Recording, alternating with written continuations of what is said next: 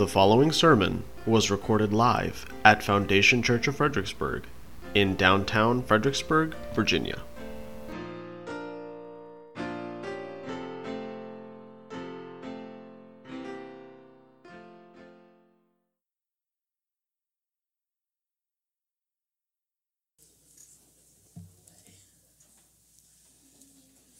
Jeremiah will be fairly close to the middle of your Bible.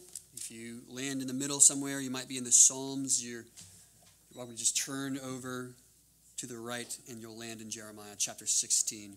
The large numbers on the page are the chapter numbers, the small numbers are the verse numbers. We're going to go through chapter 16 through verse 11 of chapter 17. So quite a large selection this morning. Let's first begin with prayer, and then we'll study together. Father, thank you for the goodness of your grace and peace in Christ, and the opportunity we have now to come and feast on your word, which nourishes us and strengthens us and revives our soul. And I pray that we are here hungry and thirsty, knowing that we feast and dine in the banquet table of the risen Lord. And though we get but a small morsel, God, of what you have to offer, we would be so satisfied with what we receive. So to that end, God, I pray for our hearts and our mind to be open and receptive to the teaching, that the Spirit would illuminate our minds to hear and heed the word of both warning, correction, and encouragement. Lord, that you would be with me as I proclaim the wonders and the goodness of the gospel through your word. And now, Father, that you would so move in this room, in this place, that we would be forever changed by what we hear, and more often what we see by what we hear. So, Lord, we love you, we thank you, and we pray in Jesus' name. Amen. We are resuming our study through the book of Jeremiah now and through the remainder of this year. Thank you. We began earlier this year the book of Jeremiah and took a break. I think we last preached from the book of Jeremiah at the end of June, where we began our summer series through the wisdom literature and then through the major prophets. And then, of course, Jake last month walked us through the rest of the book of Genesis, sort of a journey with biblical theology there. So now we return back to the book of Jeremiah, and I want to give you just a quick recap of where we've been, just kind of reorient ourselves in the book about what's going on in the background so that we can make more sense of why Jeremiah is speaking, what he's saying, and why we should pay attention. Now, Jeremiah, of course, is a prophet, and a prophet is somebody who speaks for God. Now, God, of course, can speak for himself, and he often does this by directly speaking to his people through a word or a voice. But often he uses mediated ways to speak. And in the Old Testament, we see this come by the means of a prophet. And a prophet comes and he speaks for God. And at this point in time, Israel is not doing well. The kingdom has split in two. The 10 tribes of Israel in the north and the single tribe of Judah in the south had split. And the tribes of Israel have already fallen into captivity nearly 100 years prior to when Jeremiah is doing his ministry. They fall into the Assyrian captivity because of their sin and their idolatry. And that leaves the southern tribe of Judah, there in the south, kind of alone, surrounded by sort of the idolatrous pagan nations that are threatening them. And they are following suit after their elder sister, Israel. And Jeremiah was sent by God to preach and warn them that if they did not change their ways, what had happened to the tribes of Israel will happen to them. And we get the sense that it almost becomes inevitable, as Jeremiah is preaching, that this is coming. As we make our way through the book, it becomes clearer and clearer that the hearts of the men and women in Judah will not turn in repentance to God. And so the threat of the nation, Babylon, is looming greater and greater over the city and eventually will take it over. Now, by the time the book of Jeremiah is compiled and is being read by its readers, this has already taken place. It's being read by those who are already in exile in Babylon as they wonder, is God's work done? Has he abandoned us forever? Or will he continue to keep his promises? How did we get here? The book of Jeremiah reminds them that they were to listen and to heed the warnings of God, but they didn't. And yet there's still a word for them, a hope of redemption that they can heed even in exile, and that God may restore them in their faith. So by the time we get to Jeremiah 16, we see that there's been warning after warning after warning. And sometimes in the bleakest of sense, Jeremiah says that this will come, the nation of Babylon will overtake you, and there will be great stress, great trial, and God will withdraw his presence from you. And in some sense, Jeremiah 16 and 17 gives us more of the same. And it is a prophet, and if there's anything that is a prophet does, it's hammer the same thing over and over again, hoping that the people would respond. So in one sense, Jeremiah is preaching the same message. Repent. You're about to be taken over. The Babylonians are about to sack Jerusalem. They're about to destroy everything that you hold dear. God is about to punish you. Turn, repent, be restored. And yet we see the hardness of their heart over and over again, resisting Jeremiah's message, mocking Jeremiah. In fact, we learned previously of their own attempt to take Jeremiah out of the picture because they rather him be quiet than continue to bother. Eventually, Jeremiah himself will come under captivity and be carted off into exile and ultimately die at the hands of the Babylonians. But what we have here in Jeremiah 16 and 17, and we'll read it in chunks along the way as we go, is something like a spiritual mountain journey. Now, we're going to begin and end down on the bottom of the foot of the mountain. So in the beginning of chapter 16, we begin there where the presence and the peace of God is lost by Judah. That God is threatening to remove his presence, remove his peace, to remove the blessing away from his people because of their sin. But the spiritual journey up to the top of the mountain will reveal a greater view of God's hope and redemption for his people. And there the prophet will show them what he has in store. What ultimately will happen not just to them, but to their enemies. And then we'll make our way back down the side of the mountain, again, where we see theologically what God is up to and how we are to understand all that has come before and what will come after. So in the first 13 verses of chapter 16, we see ultimately that Jeremiah does what Jeremiah does best, which is preach the warning of God's impending judgment. And he does this, much like some of the other prophets we've seen over the course of the summer, by embodying in his own flesh, in his own ministry, demonstrating in his own body the bleakness of sin and the bitterness of God's judgment. Remember when we studied Ezekiel and God called him to do often strange things to demonstrate for the people just what God was planning to do. Well, he does this with Jeremiah as well. So consider verse 1 through 13. The word of the Lord came to me, this is Jeremiah speaking. And God says, you shall not take a wife, nor shall you have sons and daughters in this place. For thus says the Lord concerning the sons and daughters who are born in this place, and concerning the mothers who bore them and the fathers who fathered them in this land, they shall die of deadly diseases. They shall not be lamented, nor shall they be buried. They shall be as dung on the surface of the ground. They shall perish by the sword and by famine, and their dead bodies shall be food for the birds of the air and for the beasts of the earth. Thus says the Lord, do not enter the house of mourning, or go to lament or grieve for them, for I have taken away my peace from this people. My steadfast love and mercy, declares the Lord. Both great and small shall die in this land. They shall not be buried, and no one shall lament for them or cut himself or make himself bald for them. No one shall break bread for the mourner to comfort him for the dead, nor shall anyone give him the cup of consolation to drink for his father or his mother. You shall not go into the house of feasting to sit with them, to eat and drink. For thus says the Lord of hosts, the God of Israel, behold, I will silence in this place before your eyes and in your days the voice of mirth and the voice of gladness and the voice of the bridegroom and the voice of the bride. And when you tell this people all these words, and they say to you, why? Why has the Lord pronounced all this great evil against us? What is our iniquity? What is the sin that we have committed against the Lord our God? Then you shall say to them, because your fathers have forsaken me, declares the Lord, and have gone after other gods, and have served and worshipped them, and have forsaken me, and have not kept my law. And because you have done worse than your fathers. For behold, every one of you follows his stubborn, evil will, refusing to listen to me.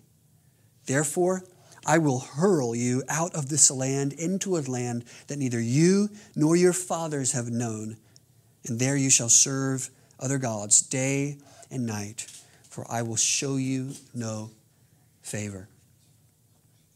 This is obviously a fairly stern and somber warning that the prophet gives to his people. And that though they may grieve and lament under this burden, they may question why they deserve this in the first place, it will be clear that God's judgment will come upon them lest they turn from their sin. They say, have forgotten, forsaken, and turned their backs on God's word and his ways. Not just once or twice or a few times, but over the course of generations, God's people have sought other gods and have replaced the place of prominence, of supremacy that God ought to occupy in the life and in the land with lesser gods made up by other men, borrowed from other nations, filled with idolatrous and promiscuous practices. What was once a people set apart for God now has become indistinguishable from the nations around them. And God says, ultimately, if that is what you desire, that is what you will get. And so he tells Jeremiah something strange. He says, don't marry, therefore don't start a family, don't take a wife, don't have kids, and in the life of the congregation, don't participate. When judgment comes, you're not to mourn, you're not to try to comfort, and anything that happens, any sinking out of joy, you are not to celebrate with them. Do not go into the mourning house or the feasting house. Do not comfort or console. You are to separate yourself from this people. He does this not simply because he wants to spare Jeremiah the anguish and the sorrow of seeing his own children potentially killed or carted off, or his wife taken from him. Certainly the sorrow of his own people being led into captivity and exile would be sorrow enough. But it's not simply to spare Jeremiah the sorrow. Jeremiah is known as the weeping prophet. He has plenty of sorrow to go around. It is because he wants Jeremiah to embody in his own ministry, in his own flesh, in his body, what God intends to do with Israel and with Judah. The key verse there is in verse 5. He says that I have withdrawn my peace from this people, declares the Lord. My loving kindness and my compassion are here in the ESV. It says, I have taken away my peace, my steadfast love, and my mercy. Now this was one of the worst outcomes that Israel could have ever imagined, that God would withdraw his peace, his presence, his blessing from the people. Now the peace and the blessing, the prosperity, all comes really to mean the same thing. Favor with God. We can see there at the end of the chapter, or verse 13, for I will show you no favor. So with God's presence comes the favor of God, the blessing of God, the prosperity of God. Not only that, comes the joy that comes from knowing God and walking with God. He says that he will silence the voice of the bride and the bridegroom. He will silence the voice of gladness in the city. Not simply by causing all what is good to be removed from the city, but by removing himself. He says, I have withdrawn or taken away my place. Now, in the Hebrew, this is the same word, gathered up, which is often associated with burial, with funerals. What happens when somebody would die is that their belongings and their persons would be gathered up, withdrawn together, and placed in the ground. So God here is lamenting and speaking of burying his peace in the ground with his people. This is a funeral for God's peace in his place. So he tells Jeremiah, you are to embody in your very life and ministry by not taking a wife, by not having a family, by not celebrating the life of the people, by not participating and comforting and consoling. You are to demonstrate in your own life and ministry what will happen through judgment. He embodies the bleakness of sin and the bitterness of judgment. And this restriction on the prophet's life is to be a prophetic teaching, symbolic for the whole nation. So here Jeremiah doesn't just simply proclaim God's word, he's embodying that word and living it out for them. This would be a strange sight to see a man whose livelihood is often wrapped up in the taking of a wife and a having of children.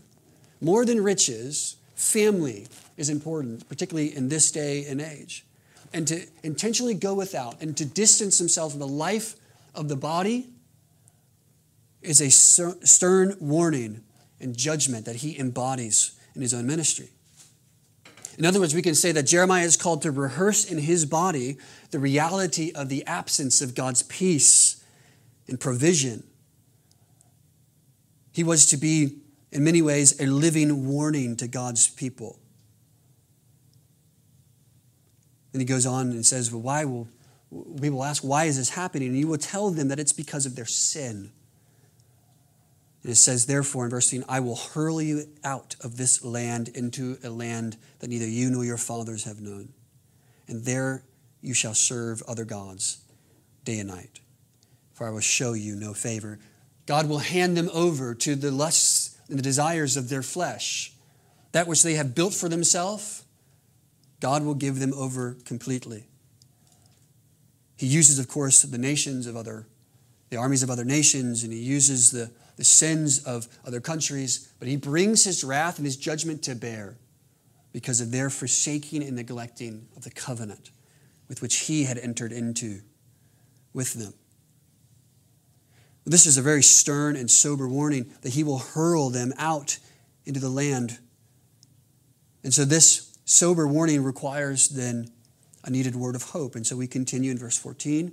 Therefore, behold, the days are coming, declares the Lord, when it shall no longer be said, as the Lord lives, who brought up the people of Israel out of the land of Egypt, but rather, as the Lord lives, who brought the people of Israel out of the north country and out of all the countries where he had driven them. For I will bring them back to their own land that I gave to their fathers. Well, if Jeremiah is called to embody the bleakness of sin and the bitterness of judgment, and to rehearse in his own body and ministry the absence of God's peace and presence and prosperity among them, then he also, through the prophet, delivers a word of hope, a promise of restoration and coming recompense against the enemies. So there we start at the bottom of the mountain, and we see that there is the peace and the presence of God lost because of their sin and neglect. But Jeremiah is called to lead the people up to the top, to the summit of the mountain, where he then wants to show them the grander view of God's purposes and promises beyond the present difficulty and beyond the coming judgment. That he would see that there's a land far off that they couldn't see from the bottom but can see from the view of the top, where the judgment of God falls not upon them, not permanently, but upon their enemies and upon the enemies of God. In fact, where he sets their gaze is on God's provision and peace with them for all eternity. The restoration of the promises and the covenant of God is theirs and will be theirs in God's kindness. But first they must be under the hand of discipline for their sins. Often we're led through rocky terrain and toil so that we can see small glimpses of the view that God has in store for us. Brothers and sisters, I hope that part of the reason that you come to church or gather with the saints is so that you can sharpen and remind one another that your present circumstances is not the permanent one you will face forever if you are in Christ. That we are called to lead each other through the Word of God to the top of the mountain and say, look, there's a clearing here. Do you believe that God has a greater purpose and promise for your life? Do you believe that the hope and the restoration of God's people will be yours to lay hold of? You have to step back often and see the forest through the trees and know that the current circumstances we face, even if we know we have a long uphill battle ahead of us, is not the end of God's word. God's word of judgment is never his final word for his people. It is always followed by his word of restoration. Thus we see the declaration that Yahweh will show no mercy or love or favor is not permanent, but is temporal. There is always to be mercy in the future for those who are known by God. So he says very sternly on verse 13, I will show you no favor, and I will hurl you into a land. And then in verse 14 he says, but I will bring you back, and I will show you favor and mercy. I think the juxtaposition, the contrast here is meant to be very striking. In one breath here, the prophet says, you'll be cut off from the land, hurled violently out of the land that you have been given by me and into a land that you won't escape. Yeah, there is a day, and it's coming, declares the Lord. Well, I will give you the land, that you will be delivered, and I will show you mercy. So though there are judgments and disciplines in our life, and every good gift comes from him who is above, and every circumstance and trial comes at the direction and the providence and the orchestration of God's perfect will, it is never a permanent circumstance we find ourselves in. Friends, you must remember that the sin and the difficulty and the temptations that you face in life is never a permanent circumstance. Now, you may face the same temptation or sin battle all your life, but that sin and that temptation is not permanent, because death isn't the end. Because though in this own life we may not have relief from that temptation or that particular sin, though we could or we may, that even death is not the end, even death is not permanent, but that the greatest hope of restoration lies on the other side of the grave. And so, yes, in our life we can overcome sin and temptation, and we may have great expectation for the view that we may see and participate in our own circumstances. That is always never promised, but the hope of restoration still remains. So what we must do for one another is grab each other by the hand and pull one another up to the mountaintop and see God's goodness and glory far beyond the view of our present circumstance. And to say, do you see that God is still good in the future? Can you see that his purposes and plans will work out, even if you can't understand why or when or how? It is calling to remembrance the goodness and the faithfulness of God. You must do that for those who are in your life right now. And friends, you will have time to do it for others, and you will have a need for others to do it for you. So let us not stand far off from one another when we see another person in distress. When we know of the difficult circumstance a brother or sister in our church is going through, there we must encourage them and take them to the words of Jeremiah and says, friend, brother, sister, behold, the days are coming when the Lord will deliver us. The present circumstance is not permanent. It's only temporary. And though we may sit under the chastisement of God, he disciplines, Hebrews says, because he loves, because he's a father. So when we sin and we bring discipline upon ourselves, we see it as a joy. For God has greater purposes and plans that he will work together for our good. So after the strong word of judgment comes this needed word of hope. And with a new hope comes a new confession. He says, no longer will people say, recalling the Exodus, as the Lord lives who brought up the people of Israel out of the land of Egypt. There's a new confession, a new doxology. As the Lord lives who brought up the people of Israel out of the north country and out of the countries where he had driven them. For I will bring them back to their own land that I gave to their fathers. This was a new confession that those who would be returned from exile would begin to praise God for how he delivered them yet again.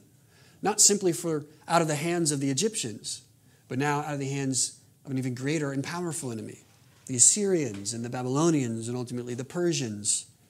Again, though, because of sin and the cycle of idolatry and neglect will continue, they will fall to the Medes and to the Persians and to the Greeks and to the Romans. And by the time Jesus is on the scene, there's still an occupying force, and God's people still feel controlled by a foreign nation or army. And so the truth of this statement is still there. There is a day coming where you will say, not just as the Lord lives that delivered us from exile, but who will deliver us from the hands of the Romans, who will deliver us from the hands of our enemies. who will and has delivered us from the hands of our greatest adversary. There is a new confession that comes from those who are born of a new hope. But verse 17 reminds us that he will keep his eye on all those who work against him. He says, behold, in verse 16, I am sending for many fishers, declares the Lord, and they will catch them. And afterward I will send for many hunters, and they shall hunt them from every mountain and every hill and out of the clefts of the rock. For my eyes are on all of their ways. They are not hidden from me, nor is their iniquity concealed from my eyes. But first I will doubly repay their iniquity and their sin, because they have polluted my land with the carcasses of their detestable idols, and have filled my inheritance with their abominations. Now, you may be led to believe that this is God speaking again of Israel. He says, I'm going to send fishermen and hunters to go and retrieve them as I restore them back to their land. But first, I'm going to discipline them. But what he's actually speaking here is not continual judgment on Israel. He has just restored them. The promise of restoration is there. Now there is also the promise of recompense against his enemies. You fish, which is great for those who are fishing, but is terrible for the fish. The hunter is glad to have caught its game and the food and sustenance provide, but the hunted know that it must hide from the hunter. He says, verse 17, my eyes are on all of their ways. It is not hidden. Their iniquity is not concealed before God. And he will repay all of the enemies of God's people, who has led them into sin, who has polluted their inheritance with the abominations and idolatries. He will deal with those who have rebelled against God. So at the end of the day, sin, Satan, the enemies of God, these foreign nations, they will all receive their due. And the knowledge of God's sovereignty will be seen and made abundantly clear. He says, Jeremiah will say, O Lord, my strength, in verse 19, my stronghold, my refuge in the day of trouble.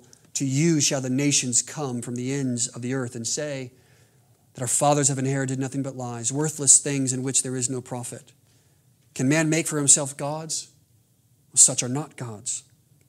What's God's response? Behold, I will make them know. This once I will make them know my power and my might, and they shall know that my name is the Lord. He will make clear, both in the restoration of his people and the faithfulness of the delivering of his promises, and on the judgment he delivers not on his people, but on his enemies, that he is the Lord. His sovereignty will be made abundantly clear, and the nations will have no other choice but to bend the knee and to acknowledge his strength. That all that they have worshipped are not gods, but they have rebelled against the true and living God. And now their judgment is upon them. Brothers and sisters, is this the God in which you trust? The issue of trust becomes the very core issue that Judah struggles with. And it's the core issue in our own hearts. That we fail to trust and know that this is the God who is sovereign over all things. That we often put ourselves under his discipline by our own hand. It is Judah's fault in many ways, because they have given themselves over to the idols of other nations. We see this as we continue to read in chapter 17. It says, the sin of Judah is written with a pen of iron, with a point of diamond. It is engraved in the tablet of their heart and on the horns of the altars, while their children remember their altars and their Asherim, beside every green tree and on the high hills. On the mountains in the open country, your wealth and all your treasures I will give for spoil as the price of your high places for sin throughout all your territory. You shall loosen your hand from your heritage that I gave to you, and I will make you serve your enemies in a land that you do not know. For in my anger a fire is kindled that shall burn forever. They have given themselves willingly to sin and neglect, to the worship of idols of other nations. And so we see that the issue here is trust. They have failed to acknowledge God as sovereign. They have failed to, as it says in verse 21, to know that he is God, that he is Yahweh, who has made with them a covenant. They have failed to keep their oath. And so, with the curses of the covenant are enacted, they must fall upon them. They lose all that they have been given. it will be loosened and given to other nations. They will be given all of their heritage away. It says, the anger of God's fire is kindled and shall burn forever. We see that this is a clear indication of the need of Judah to trust God. This is the last hope. Indeed, it's the only hope of God's people to not stand under condemnation. It is to trust God completely, without reservation. There are times in which we are hesitant to believe God because the lies of the world are so blindingly in front of us. That the music of the song of the world is so loud and ringing in our ears, it is drowning out the voice of God. Our goal then, friends, must be to turn our attention away from the world and give our affection and our ears' inclination to God's voice. Where He has spoken, there we receive true knowledge, true wisdom. There we receive the knowledge that God is for us and not against us. And yet our heart often turns to deceitful and wicked things. He'll go on to say that in verse 9 and verse 10, that the heart is deceitful above all things, desperately sick, for who can understand it? But I, the Lord, search the heart, and I test the mind, to give every man according to his ways, according to the fruit of his deeds. You notice the reason that Judah needs God's help is because sin, it says in verse 1, is engraved, diamond-tipped, engraved on the heart and mind of their soul. There is no refuge from the effects of sin. They cannot go to the altar and grab hold of the horns and claim immunity. There is no place that they can go to avoid the effects of sin on their hearts. It is engraved. It cannot be removed on the tablet of stone of their heart. They have given themselves to idolatry. Their lusts and desires are for everything and anything but God. Their appetites have grown so strong for lusts, for power, for sensuality, for idolatry, that they no longer have an appetite for the things of God, for His word or for His ways. They have become so corrupted in their thought and in their words and in their deeds that God must act, and so He will. Sin is so engraved in the heart and the mind that they need desperately God to do what only He can do. And quite simply, we see sin is a rebellion against God and invokes His wrath. There at the end of verse 4, he says that it will burn forever. Sin, rebellion, idolatry, rejection, neglect. This is all stirring up the anger of God like a fire kindled against them, which will burn until it is completely consumed. This is rebellion against God. This is the condition of the human soul. That man stands condemned before God because of the condition, the rebellion, and the corruption of their heart. It's not just Judah whose sin is written on their heart, engraved with an iron pen. It is each one of us who are born into this world completely corrupt by nature. But it does not mean that we cannot do good or there is no good. We are all made in the image of God, and so we possess the ability to act altruistically at times.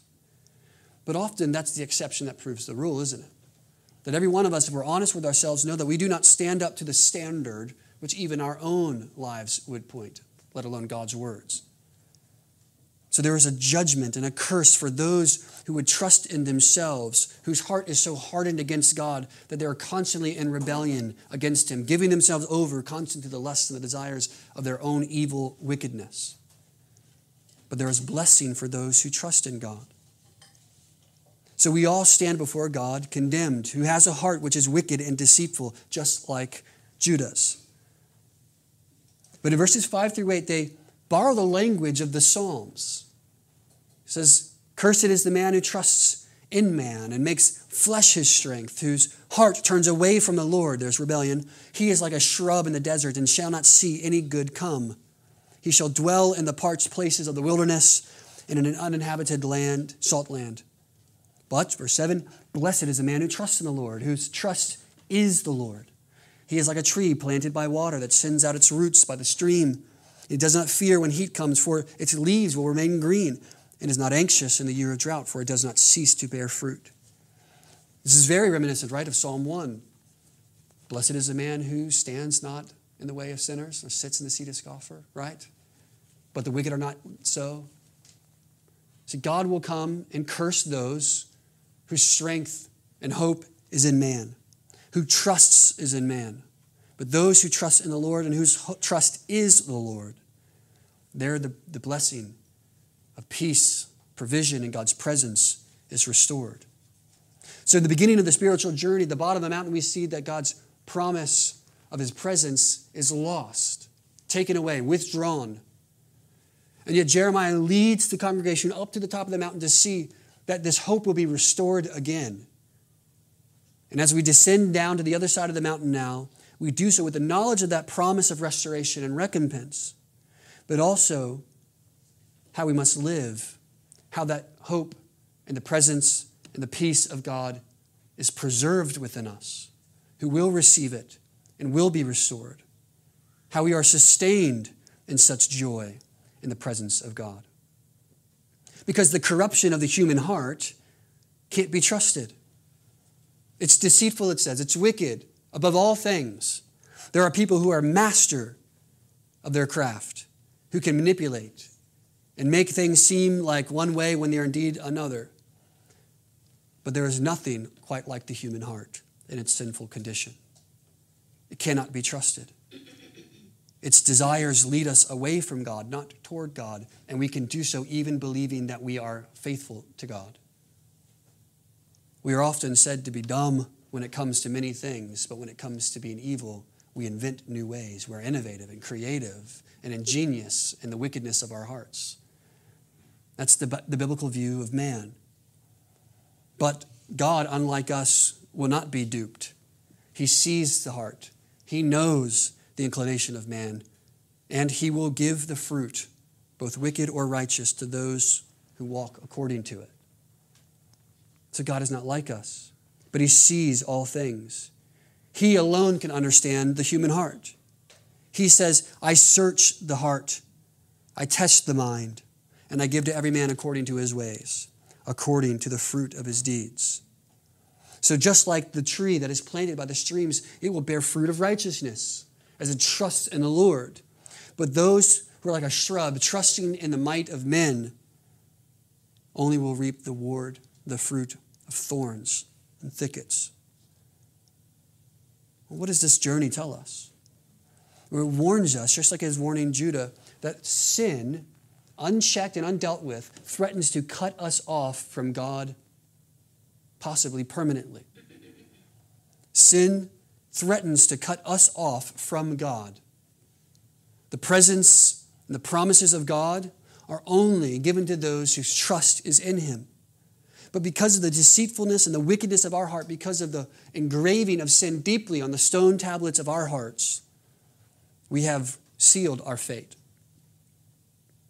But it is for Christ that we give praise this morning, because he comes and reconciles us to God through his own death and resurrection. He comes and says, I will give you a new heart. In fact, later we see the promise of the New Testament and the New Covenant later in Jeremiah is that it comes with the promise of a new heart. One which was changing from stone, on which the sin of Judah was written, to flesh, which beats in faithfulness and trust to God. Jesus reconciles us to God in his own body. He becomes even greater and better Jeremiah, who in his own flesh embodies the bleakness of sin and the bitterness of God's judgment by drinking the bitter cup of God's wrath. See, Jesus was, like Judah, hurled out of the land, cut off from God, brought outside of the camp. But he does so not because of his sin, but because of ours. He does so on our behalf. He suffers the bitterness of God's anger that was kindled against our sin. He takes upon himself the judgment of God. Just as Jeremiah was called to settle the burden of God's discipline and distance, Jesus takes it all the way to the cross. The prophet Isaiah says that he was pierced for our transgressions, crushed for our iniquities, and upon him was the chastisement that brought us peace, and with his wounds we are healed. Sin threatens to take permanently, for eternity, the peace of God away. But Jesus secures the presence of God's peace in our life through taking on the punishment for us. Know, friends, that on the cross, though he never ceased to be God, Jesus endured the full wrath of God against sin. It was not a peaceful moment. Those few hours on the cross and those days in the grave were not one of peace, but of pure wrath. God's anger, white-hot anger against our sins, completely absorbed by Christ. He did not sin, and he knew no sin. But it says that he became sin, that we would have the righteousness of God. Galatians tells us that he was cursed, that we might be blessed. He became a curse. He took on the curse. Cursed is the man who trusts in man and makes flesh his strength and whose heart turns away from the Lord. That's all of us. And Christ, who is only faithful to God, suffers like one who is to be cursed, that we would have the blessing of God. This is the only way that humans are reconciled to God. It is through the death and the resurrection of Jesus. We grab hold of that truth. We trust in it. Trust in it like you trust in the seat that you're sitting in. You trust in the wheels of your car not falling off as you drive home. You trust in it with your very life because it is your only hope. And the promise of that blessing, when God gives his peace to us, is that we live with new hearts. Transform and redeemed heart. Not the kind of heart that is given always only over to sin, but the kind of hearts now that are new and beats with life for God. And so the presence of God then becomes continually with us. It is not removed from us, but it is permanently fixed as a guarantee of our own inheritance and redemption. Romans 5 tells us that since we've been justified by faith, we have what? Peace with God. Through what? Through the Spirit of God who has been poured into our hearts. This is what it means to be a Christian, friends. To have the indwelling presence of God living in you. It is the peace of God which can never be taken away. As Paul would say in Romans, what can separate us from the love of Christ? Nothing. There can be nothing. For we are more than conquerors, he says. So the very presence of God is with us permanently. And though we may suffer discipline or chastisement because of our sins that we bring upon ourselves, we do so knowing that we can trust in the presence and the blessing of God for us.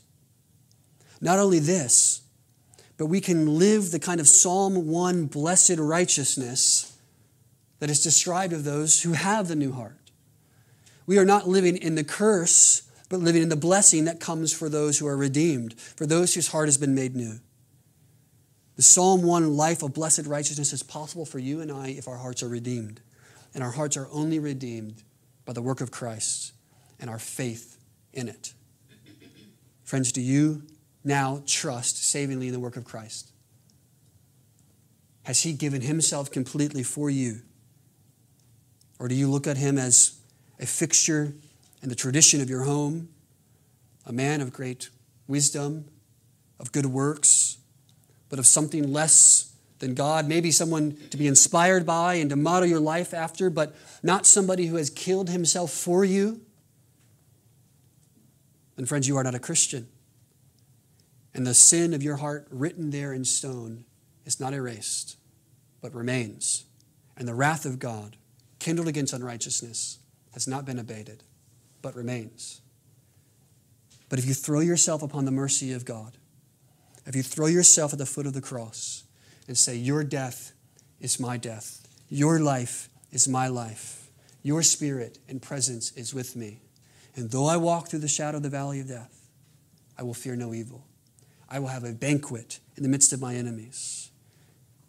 My leaves will never wither. I will always bear fruit. Fruit in keeping with repentance, but fruits of righteousness because I have been made new. I'm a new creation.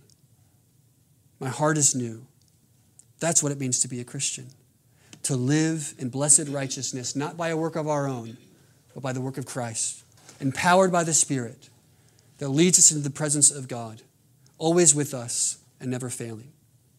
What Jeremiah tells us is that though judgment will come, for Christians, it has fallen on Christ and not us. But for those who have still, in their rebellion, rejected the good news of the gospel, it remains.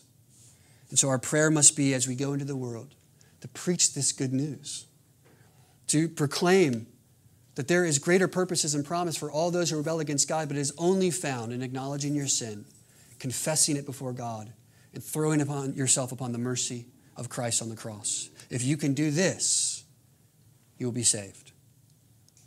The goal this morning is not simply to beat our heads again with the wrath and the judgment of God, but to feast on the grace of God who saves us from sin.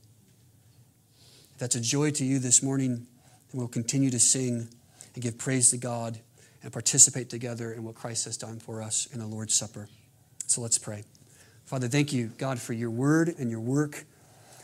We thank you most of all for Jesus, who died in our place. According to your purposes and your promises, you have brought about redemption and hope. And it is not found in our own strength or in our trusting of ourselves, but in our trusting of Christ alone. Blessed is the man or woman who trusts in the Lord, whose trust is the Lord. Christ is our security. He is our worth. So we give ourselves completely to his work, completely to his atonement. It is by his work alone that we are saved. Thank you, God, for allowing Christ to, in his flesh, take on the wrath and the bitterness of judgment for us, that we may receive blessing and not curse, presence, peace, and prosperity, and not joylessness. So, Father, we pray that as we continue to sing, we'd be motivated by such a truth, that we would enjoy and in thankfulness sing loudly and proclaim boldly the gospel of your Son, Jesus Christ, in whose name we now pray. Amen.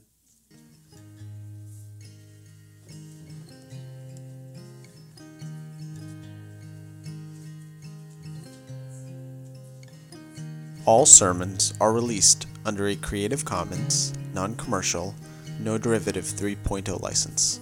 If you would like to learn more or listen to past sermons, please visit us at foundationfxbg.com. Where sinners trade their filthy rags for his righteous